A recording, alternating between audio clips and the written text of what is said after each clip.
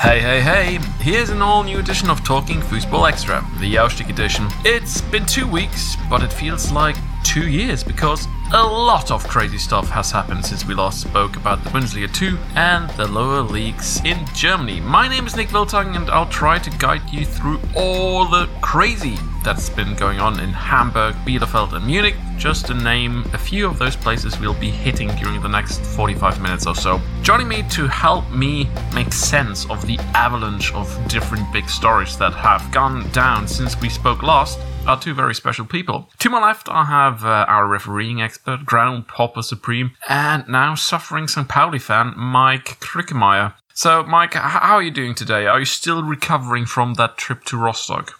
I'm still suffering a lot, yes. Hello, Nick.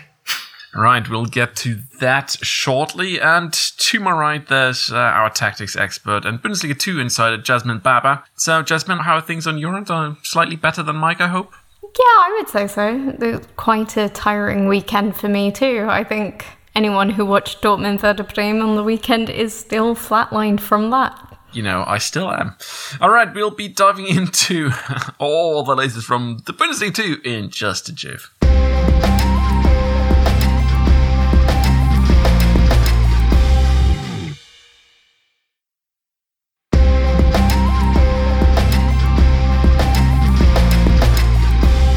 Welcome to the first part of our show. And Mike, since last weekend truly must have been very painful for you, as you just let us know, let's just rip the band-aid off and, get it over with. So, once again, you were gallivanting around Germany, visiting far-off places that many people of us wouldn't visit. This time around, you went to Rostock. So, can you tell me a little bit about that trip and what happened on it? Sure. Yeah, well, once again, I made the trip to Rostock. That's the first thing I need to mention, and it's always challenging there as an away fan, and in particular as a St. Pauli fan, of course. So there were huge discussions up front already. The German rail did not manage, or probably did not want, to offer additional trains for the more or less 2,000 away supporters for the 150-kilometer ride, and some people feared that the police would stop the one and only train that was available and that would made it in time, even before departure in Hamburg. In the end, the trip to and back from Rostock main station went more or less fine, but there was so many discussions before the game already, and it was fascinating. I went to Rostock by bus, also to the main station, and as this is the only allowed parking space for private cars and for buses for away supporters, you need to get there. You're not allowed to drive to the stadium. And from the main station, there is a shuttle service. Well, normally you would say they offer a shuttle service, but in fact they demand you to get into the buses. Of course, with some delays, many people in buses with closed doors, no open windows, no air conditions, still in a pandemic, and the buses are not moving for several minutes. But well, you get used to that as an away fan, and it's, sorry to say that, but it's, or sad to say, but it's business as usual. Well, I mean, last season we talked about that St. Pauli away trip to Hansa Rostock, which went, quite sour in the end. Can you remind people of what happened and maybe tell us if there have been any improvements made by Hansa Rostock since that last trip?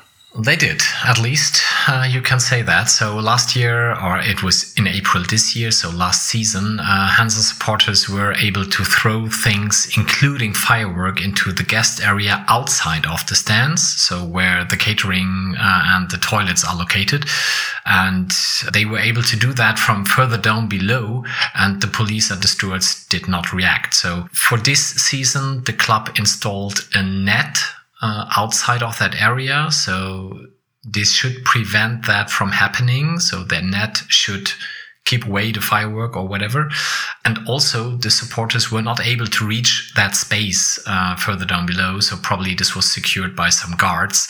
So in the end, at least no things were thrown at us during halftime. Fantastic. Isn't that nice? Truly makes you feel more welcome, I suppose. But I'm talking about feeling welcome. Now, this is a derby kind of game. Some journalists would have it. Timo Schulz, the St. Pauli coach, said, no, it's not a derby. The derby is against HSV, which I would agree with. But the reason why some people you sort of label it as a derby is because the two sets of fans really hate each other. There's really no better word for it. So I suppose there must have been quite a lot going on the stands during this match. So can you tell us a little bit about that? Yeah, it's also business as usual. So all Hansa Rostock cliches were fulfilled. Transphobic, homophobic statements, a banner which praised Lichtenhagen. And for those of you who are not aware of this is the, pretty unfamous district in Rostock where one of the worst racist incidents in Germany passed after the Second World War happened exactly 30 years ago. So this banner itself is not a problem. It's the banner of the district and of some people who regularly go to Hansa. But to show it directly next to the away section where it was never shown before, and exactly 30 years after what happened in Lichtenhagen, you can only say that they knew what they were doing and that it was meant as provocation and to downplay the racist incidents that happened in 1992. And this was one incident. There were also the banners I mentioned before. They also had a motto shirt for this day. On the front page it says, something like Forever Hansa Rostock or something like this. And on the back print there was a destroyed banner of the FC St. Pauli and once an asshole, always an asshole.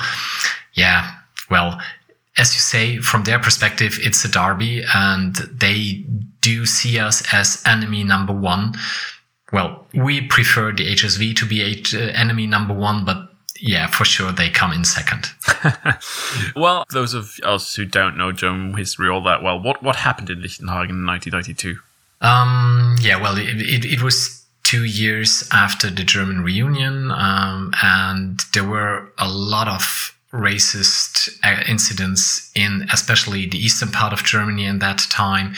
And yeah, this was definitely the low light. There was one very famous building in Lichtenhagen, which is the Sonnenblumenhaus, so sunflower house, because it has very, very huge sunflower.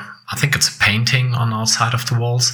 And there were people from, I think, Vietnam, but I'm not sure. So people from Asia in there, refugees and, or people from that countries who lived in East Germany in that time.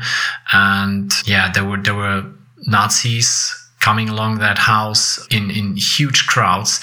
And it ended up with throwing Molotov cocktails into the house, into the windows, and really, really huge crowds of people standing outside, shouting foreigners out of Germany and so on. So it was really, really shocking, disgusting, and one of the worst racist incidents ever that happened in Germany after World War II. So you cannot blame people for living in Lichtenhagen now, and if they are from that area and if they want to make that banner, okay, their choice. But to present this banner exactly 30 years after those incidents, showing it to the away section, they do it on purpose. Yeah, it doesn't strike me as a coincidence. Right, turning to the match, Hansa Rostock won that 2-0. Your former striker, John Verhoek. Who knew, right? Who knew he could score such a goal? He never did at St. Pauli. Well, so that leaves St. Pauli on 7 points after 5 matches. So, if we take a little broader look at the season so far, how would you describe St. Pauli's start to the season? First of all, I need to say some words about Big John. I really like him. John Verhoek, he always gave his best when he was with us. I would not say I love him, but I really, really like him. And yeah, he scored this fantastic goal and he celebrated in front of the Rostock fans. There were some discussions also in the St. Pauli fan scene after that, especially on social media, but I cannot blame him for that. So he plays for Rostock now for several years. He had a really difficult time there. And At the moment, he's their top striker, and to score in such a game, such a wonderful goal, well, yeah, you should celebrate it. So I hate the people who have been to a club for half a year on loan, and after that they don't celebrate goals against that team. This is such a bullshit. So he should celebrate, and that's okay. Coming back to St. Pauli, yeah, well, it's even worse that our players did not react on the atmosphere in Rostock and let us down. If we would have won, we would be in top spot with 10 points, and now we just have 7 points after 5 games, and Paderborn on the horizon, so it could get even worse. Let's wait and see what happens in the remaining days of the transfer window. We still do need a striker, and also there are rumors that other clubs are interested in Pacarada and Medic, so we will definitely know more in a week from now when transfer day is gone. There was an article from my friend Tim today in our blog, and he said, well, maybe we just need to get used to play around in the midfield of the table this season and start a new approach next season, because at the moment it does not seem that we are a candidate for the top places.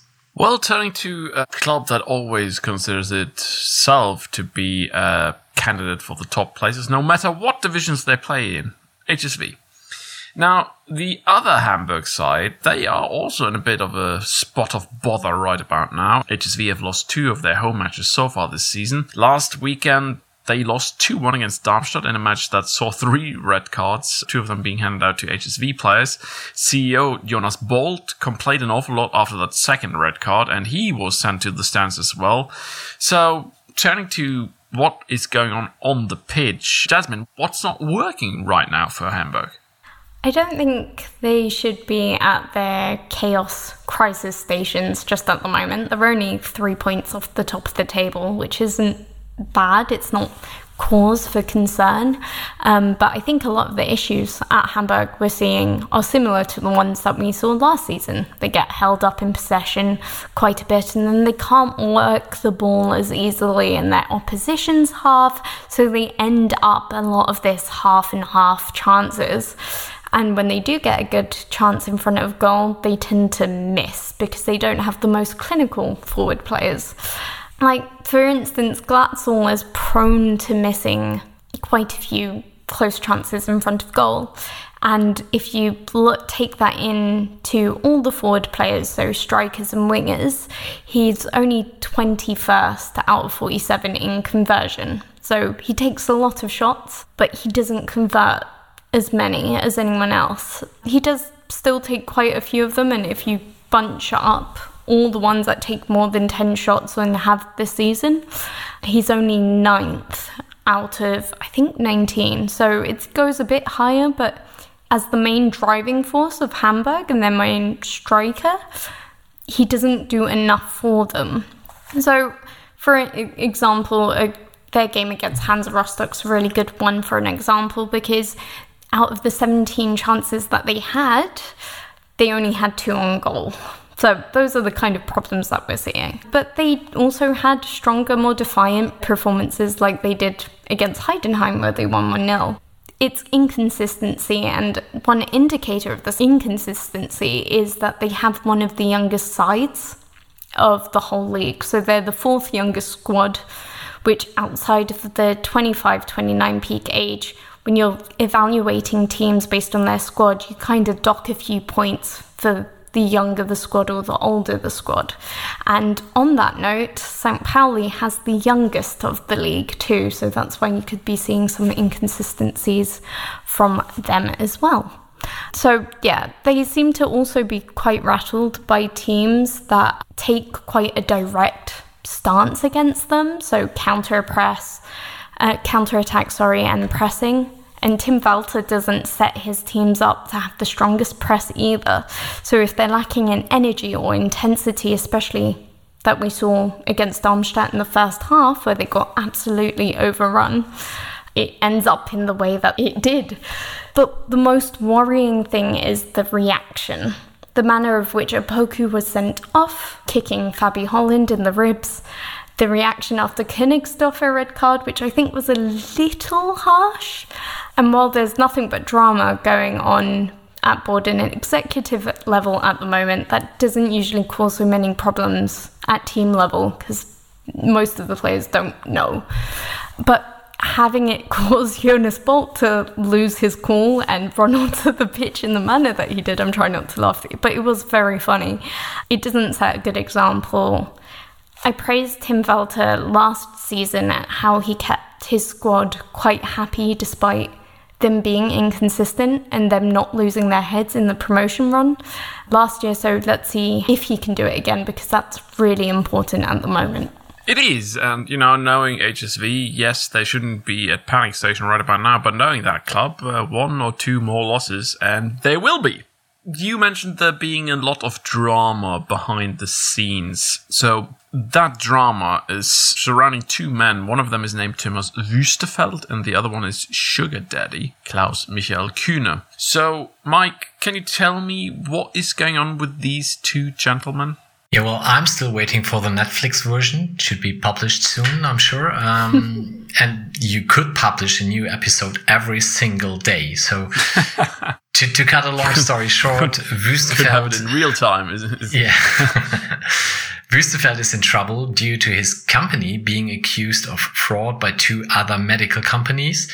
Oh, you hate when that happens. Yeah, well, bad luck. He also bought some shares of HSV from Kühne, but he's now suing Kühne, or his company, because he says that he was not aware of all the details at the moment when he paid for his shares. Oh, no. Yeah, and he's now one of the board members, so, well, congratulations. So, a guy who's on the board is in charge of doing the best he can for the club is saying, hang on, I don't want to own this club. I wasn't aware of how shit the club was actually positioned in terms of its finances. Yeah, well, I would put it the other way around. He still wants to own it, but he wants to get back some of the money because he was not aware that the club is as shit as it is. All right. So he does still want to, well, okay. Yeah. Apart from that, he has other great ideas. So last week in the press, you were able to read that he wants to install a new approach, a new way of living in the club. And one of the suggestions was to get more international and speak German only 2 days a week. And the other 3 days you speak English. Great idea. Fantastic. How about Esperanto? Yeah, we always only call him Desert Field from now on, but coming back to the discussion. I'm sorry. Coming back to Klaus-Michael Kühne, who is only called Klaumikü from our side, he wants to pump in another 100 million euros. Oh, good news then. They could use them, but that would come at the cost of more board seats for him and his guys, more influence, and a higher number of shares of HSV. And the club members, they already stated in one of the last annual meetings that they don't want that under any circumstances. So there is a rule in German football, the 50+1 rule. They even have decreased that number of shares that they are able to sell. So no chance to do that. They would need to do an additional annual meeting to change that. I don't see that happening. And still, they need to renovate their stadium for about 25 million euros due to the European Championship in 2 years. And they don't know where they should get that money from because the 23 million that they got from the city to do it, they were already spent last year. So it never gets boring. I'm still waiting for season 1 of the Netflix version. HSV until I die. Well, I mean, to be fair to HSV, the 23 million euros was probably supposed to cover a little more than it eventually did because the prices of different building materials have actually gone up dramatically over the last couple of years. I'm so sorry for them. Well, yes, Schadenfreude, it never gets old. But so, I mean, you can have, if you're not a Werder or St. Pauli fan, you can have some sympathy for them, because that situation was entirely out of their hand. Anyways, talking about something completely different. This young Bundesliga 2 season has seen its first victim in the shape of Uli Forte. After 3 losses in a row, the officials at Die Alm had enough, or 4 losses in a row was, and sent their coach packing and hopefully back onto Twitter and maybe even Pornhub, who knows. But how can we explain Arminia's poor start to the season, first of all, Jasmine? Loads of things. I liked Uli Forte's style and how they were playing in pre-season, but we mentioned on the pod after last season that Bielefeld were leaving it very late to hire someone. Was it how many days before their pre-season started that they hired them? And we talked about club planning. It wasn't, 5 days before pre-season started? Something ridiculous like that. And especially considering how far back they fired Frank Kramer. And when they did announce Forte, well, a big part of the Swiss league from which he came from is seen as the level as the Zweite Bundesliga, but he hadn't managed there since a month in the 2018-19 season. So he had been out of the same kind of experience for quite some time, so it was quite an odd fit. And even when he was in the Swiss second level, more recently, he had been fired after not being able to get his club at the time, which I think was Grasshoppers, back up to the Swiss Super League. So it didn't exactly scream this will work, especially after Bielefeld lost quite a few players too after their relegation. Well, Forte has been replaced by Daniel Scherning, who arrives from, somewhat local rivals, VfL Osnabrück. If you don't know about local rivalries around Bielefeld and that area, I'd advise you to watch a movie called Derby Dreieck, which explains the rivalries between Preußen Münster, VfL Osnabrück, and Arminia Bielefeld. But that is just a side note. But Jasmine, let's continue our discussion about coaches at Bielefeld. Now, what do we know about Herr Scherning? How is he going to change that side, and what type of coach is he? Well, he's a Bielefeld man.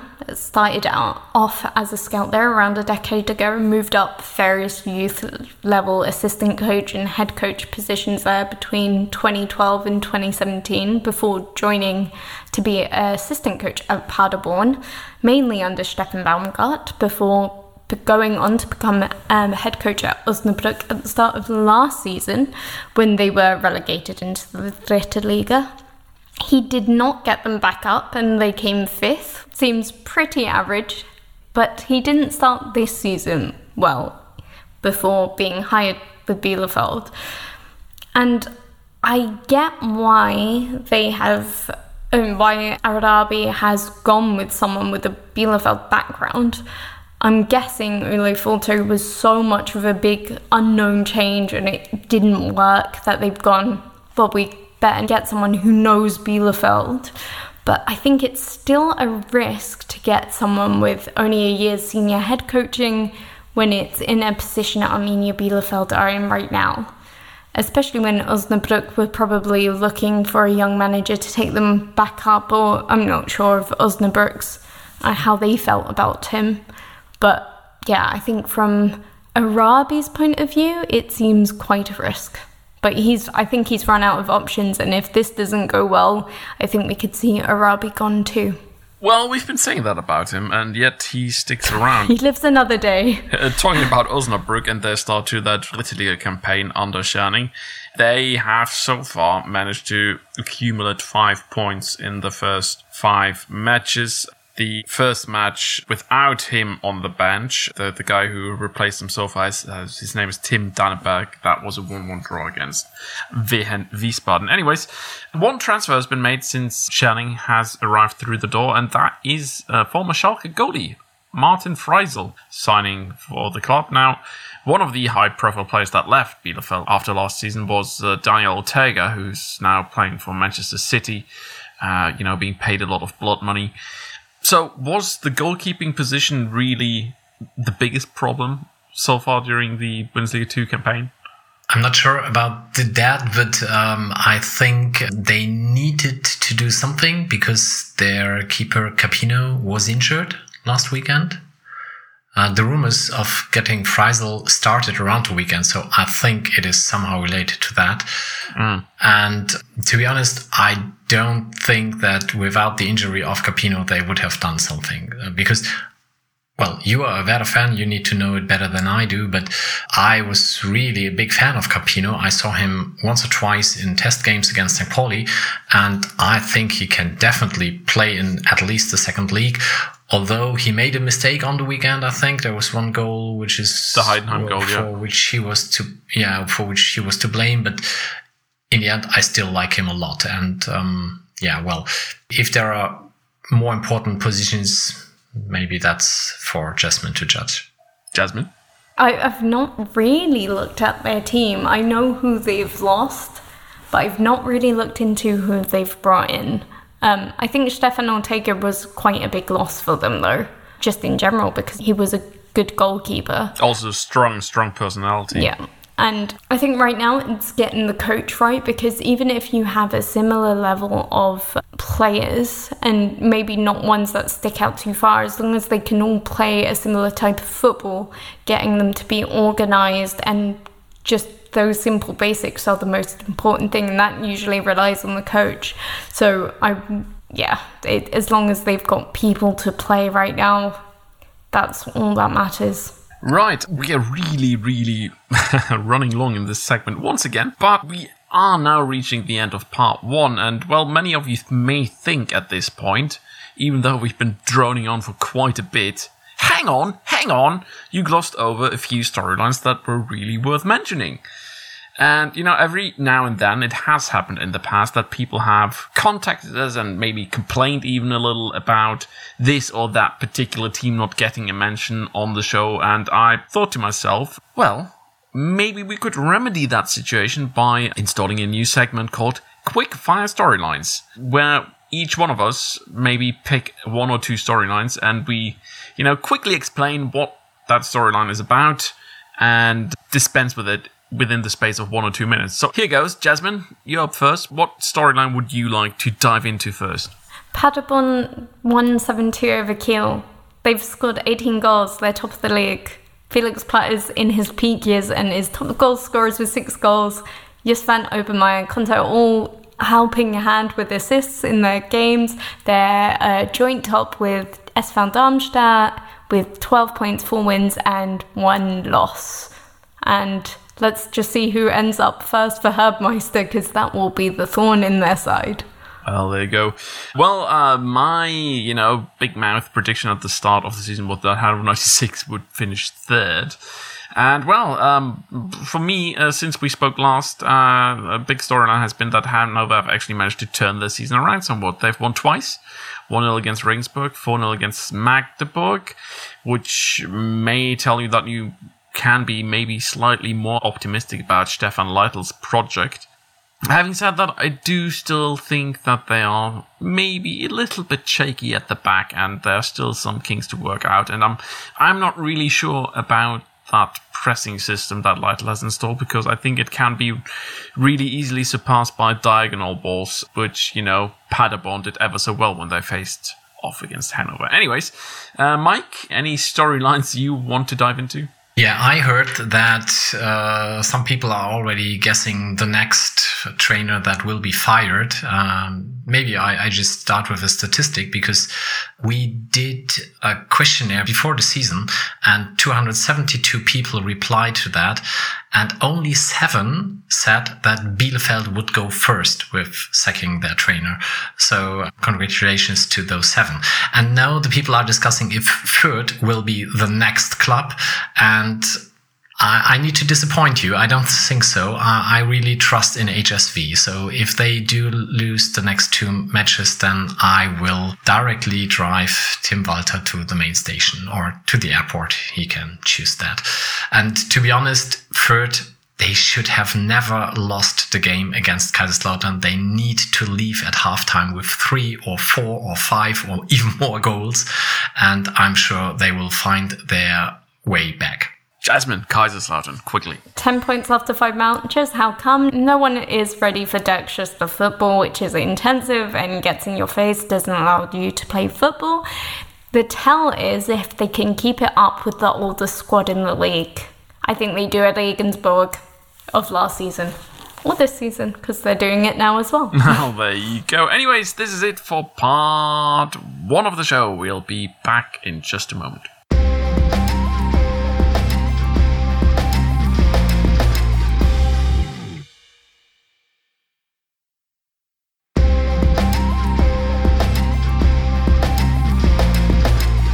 Welcome back, Nick Wiltong here, and alongside with me there's Jasmine Barber and Mike Strickmeyer, and in this part of the show we're going to give you all the best storylines from the lower divisions. So let's start with MSV Duisburg. The Zebras, they've had a tough start to the season in the Dritte Liga, but that changed somewhat when they won 3-0 against SV Meppen the other day. Usually, we don't talk about such a match on the show, but this time around, we are forced to do so. And the man doing that to us, bless him, is MSV goalie Vincent Müller. So, what did he do on the weekend, Jasmine? He scored. Fantastic. Yeah, we always love a goalkeeper scoring. And it wasn't a last-minute goalkeeper runs up for a goal type, but quite fantastically, it was a goal from his own half, around 90 yards. Now, I'm sorry for people who do pitches by meters, but I don't know meters for football pitches. 70 meters. There we go. 70. Is what the whole... No, not the whole pitch, is it? Welcome to Metric to Imperial Conversion Podcast. I have no idea. So tell me, what do you weigh in stones? Nobody in Germany or I actually do. elsewhere in Europe will get that. No one would. We use a mix in the UK, which is very annoying. But anyway, it was just outside his penalty area, but to the left from a free kick. So it goes all the way, bounces in the opposition's penalty area, around 2 meters in front of Meppen's goalkeeper, Keksen. Then it bounces and it just kind of in a weird physics way just floats over him just into the net, making it 2-0. They also got a third in that match from Murat Stoppelkamp, who has 3 goals and 3 assists in 5 games already. So no slowing down from the 35-year-old either from them. That puts them, their 3-0 win over Meppen puts them into 5th place and 1 point off the teams going for the playoff and 2 points off second place. And it's quite an interesting top of the table right now. But as any German lower league fan knows, that can be turned around very quickly. Yeah, it's quite a fluid situation down there in the Dritte Liga usually. And, talking about the top of the table, well, last week we spoke a little bit about all the hot air, Luftpumpe, the air pump of TSV 1860 Munich. Well, the fans may be at the odds with the leadership at the club, but they are probably very happy about what's going on the pitch because TSV have started with 5 wins on a bounce, putting them solidly in first place on 15 points. So why has their start to the season been that good? You would imagine that they'd still be missing Sascha Mölders, but it appears not. It looks like they've just moved on. I think they needed a bit more fresh blood. That game against Dresden was exhilarating. It really put a shine on the Dritte Liga. And yeah, fans are loving Aachen Leipzig right now.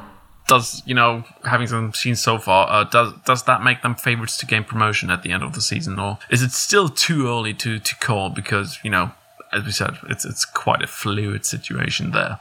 Yeah, and you have seen that in the last couple of years, so don't make any predictions in third league, and especially not before game day 30 or something like that. All right. Well, anyways, that 5 games in a row win streak is actually a record for the Dritte Liga. Let's see if they can expand on that. I think there's also another record, I might be wrong, but Saarbrücken haven't conceded a goal yet in 5 games. That's the one I'm looking at now, because that's crazy. I've never heard of a team... Well, I have heard of a team do it, but at the highest level. I've never seen it in lower league football. Yes, but, Saarbrücken's main problem has been actually goal production, as they've only scored 4 in 5 matches. But I know that's not a good thing, but they've won 3 of their games and only drawn the other 2. It's not like the 5, like Nürnberg did last season in the Zweite Liga when they were unbeaten, but most of them were draws. So, yeah, really interesting to watch that one. Yep. Anyways, 1860, they're up on against Viktoria Köln on the road this weekend. Maybe an interesting one to follow if you've got some time. And, you don't mind watching something else than Bundesliga 2 for once. What we do know about 1860, and, we're changing topics ever so slightly now, is the fact that they are dependent on the Jordanian investor Hassan Ismaig.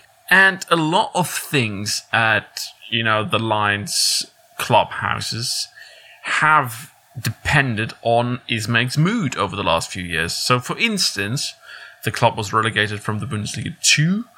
They could have applied for a license in the Dritte Liga, which would have required Ismaig to put up some funds. But he said, you know what? I don't want to. Because, 50 plus 1 is unfair to me. And that meant that they were relegated to the Regionalliga instead of the Dritte Liga.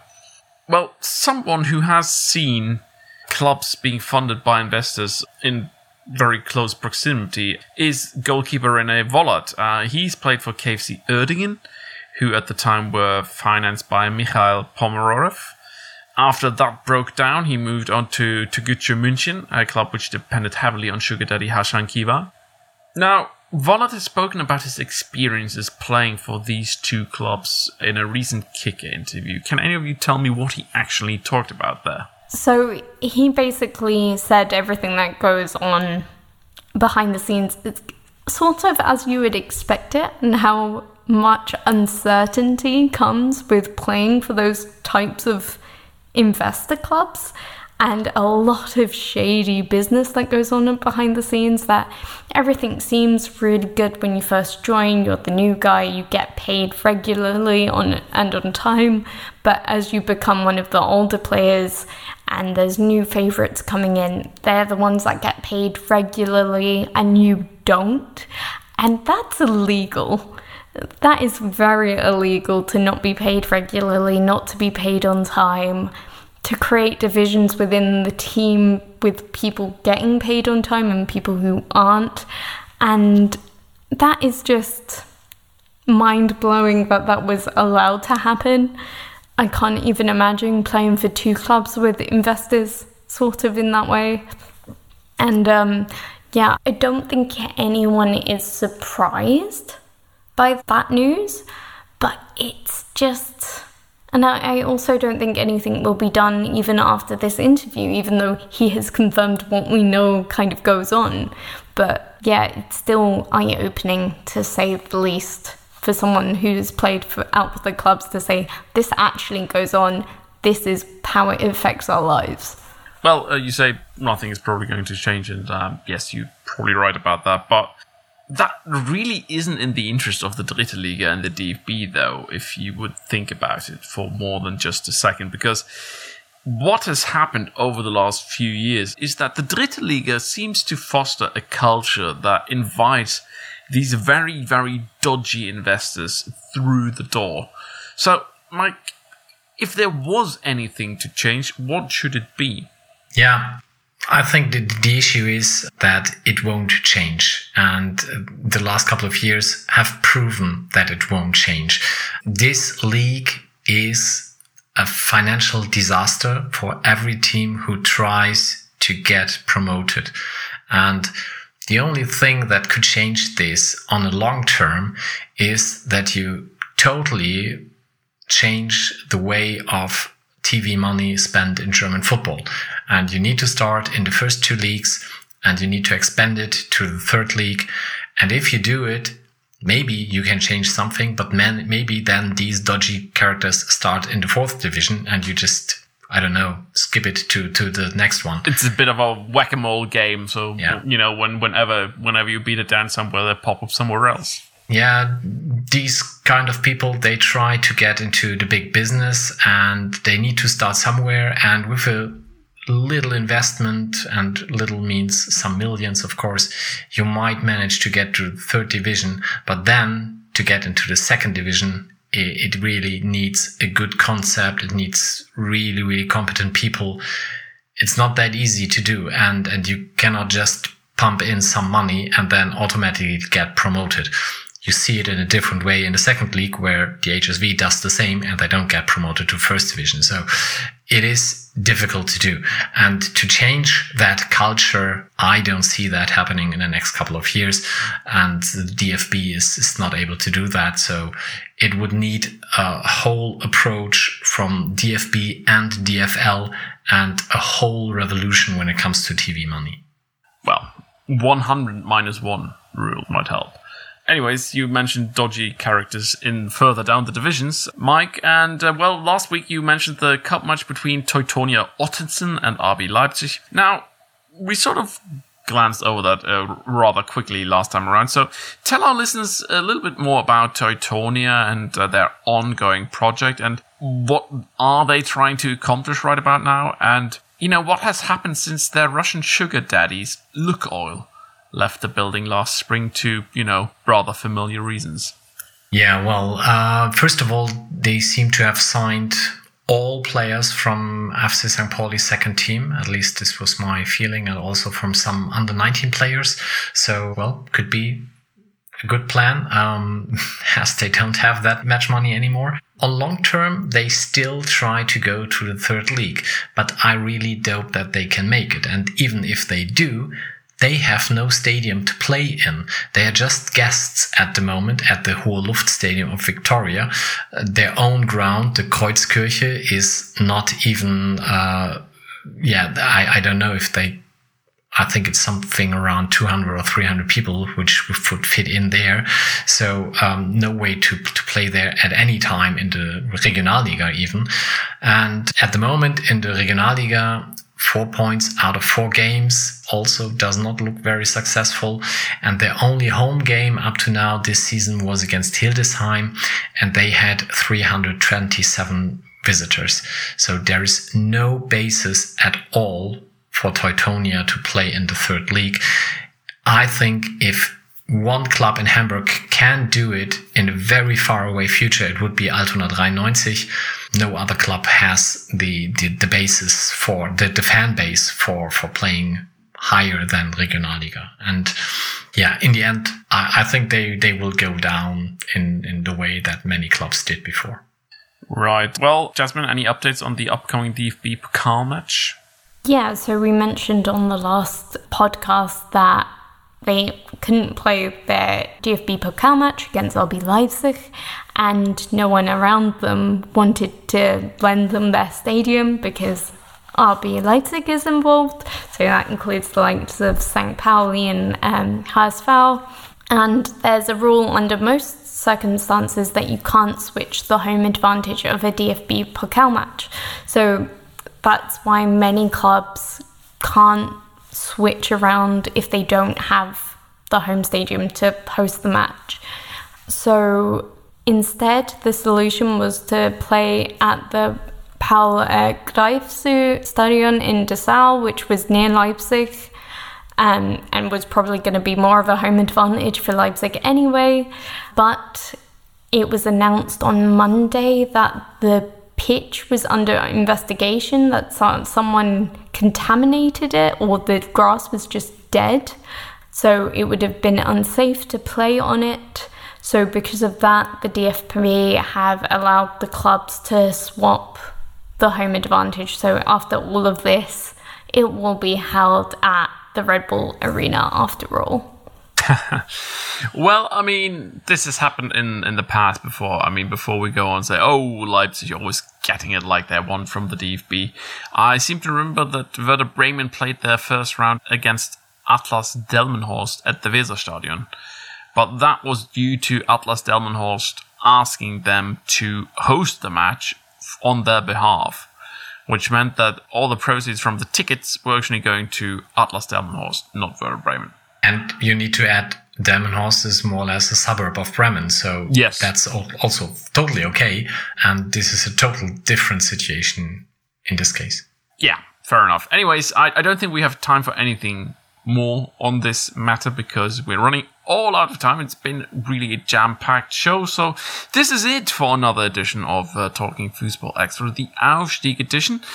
Aidan Rantoul has produced this episode, as always, with the utmost of care. Make sure to follow our pod on Twitter, where you can find us at Talking Foosball.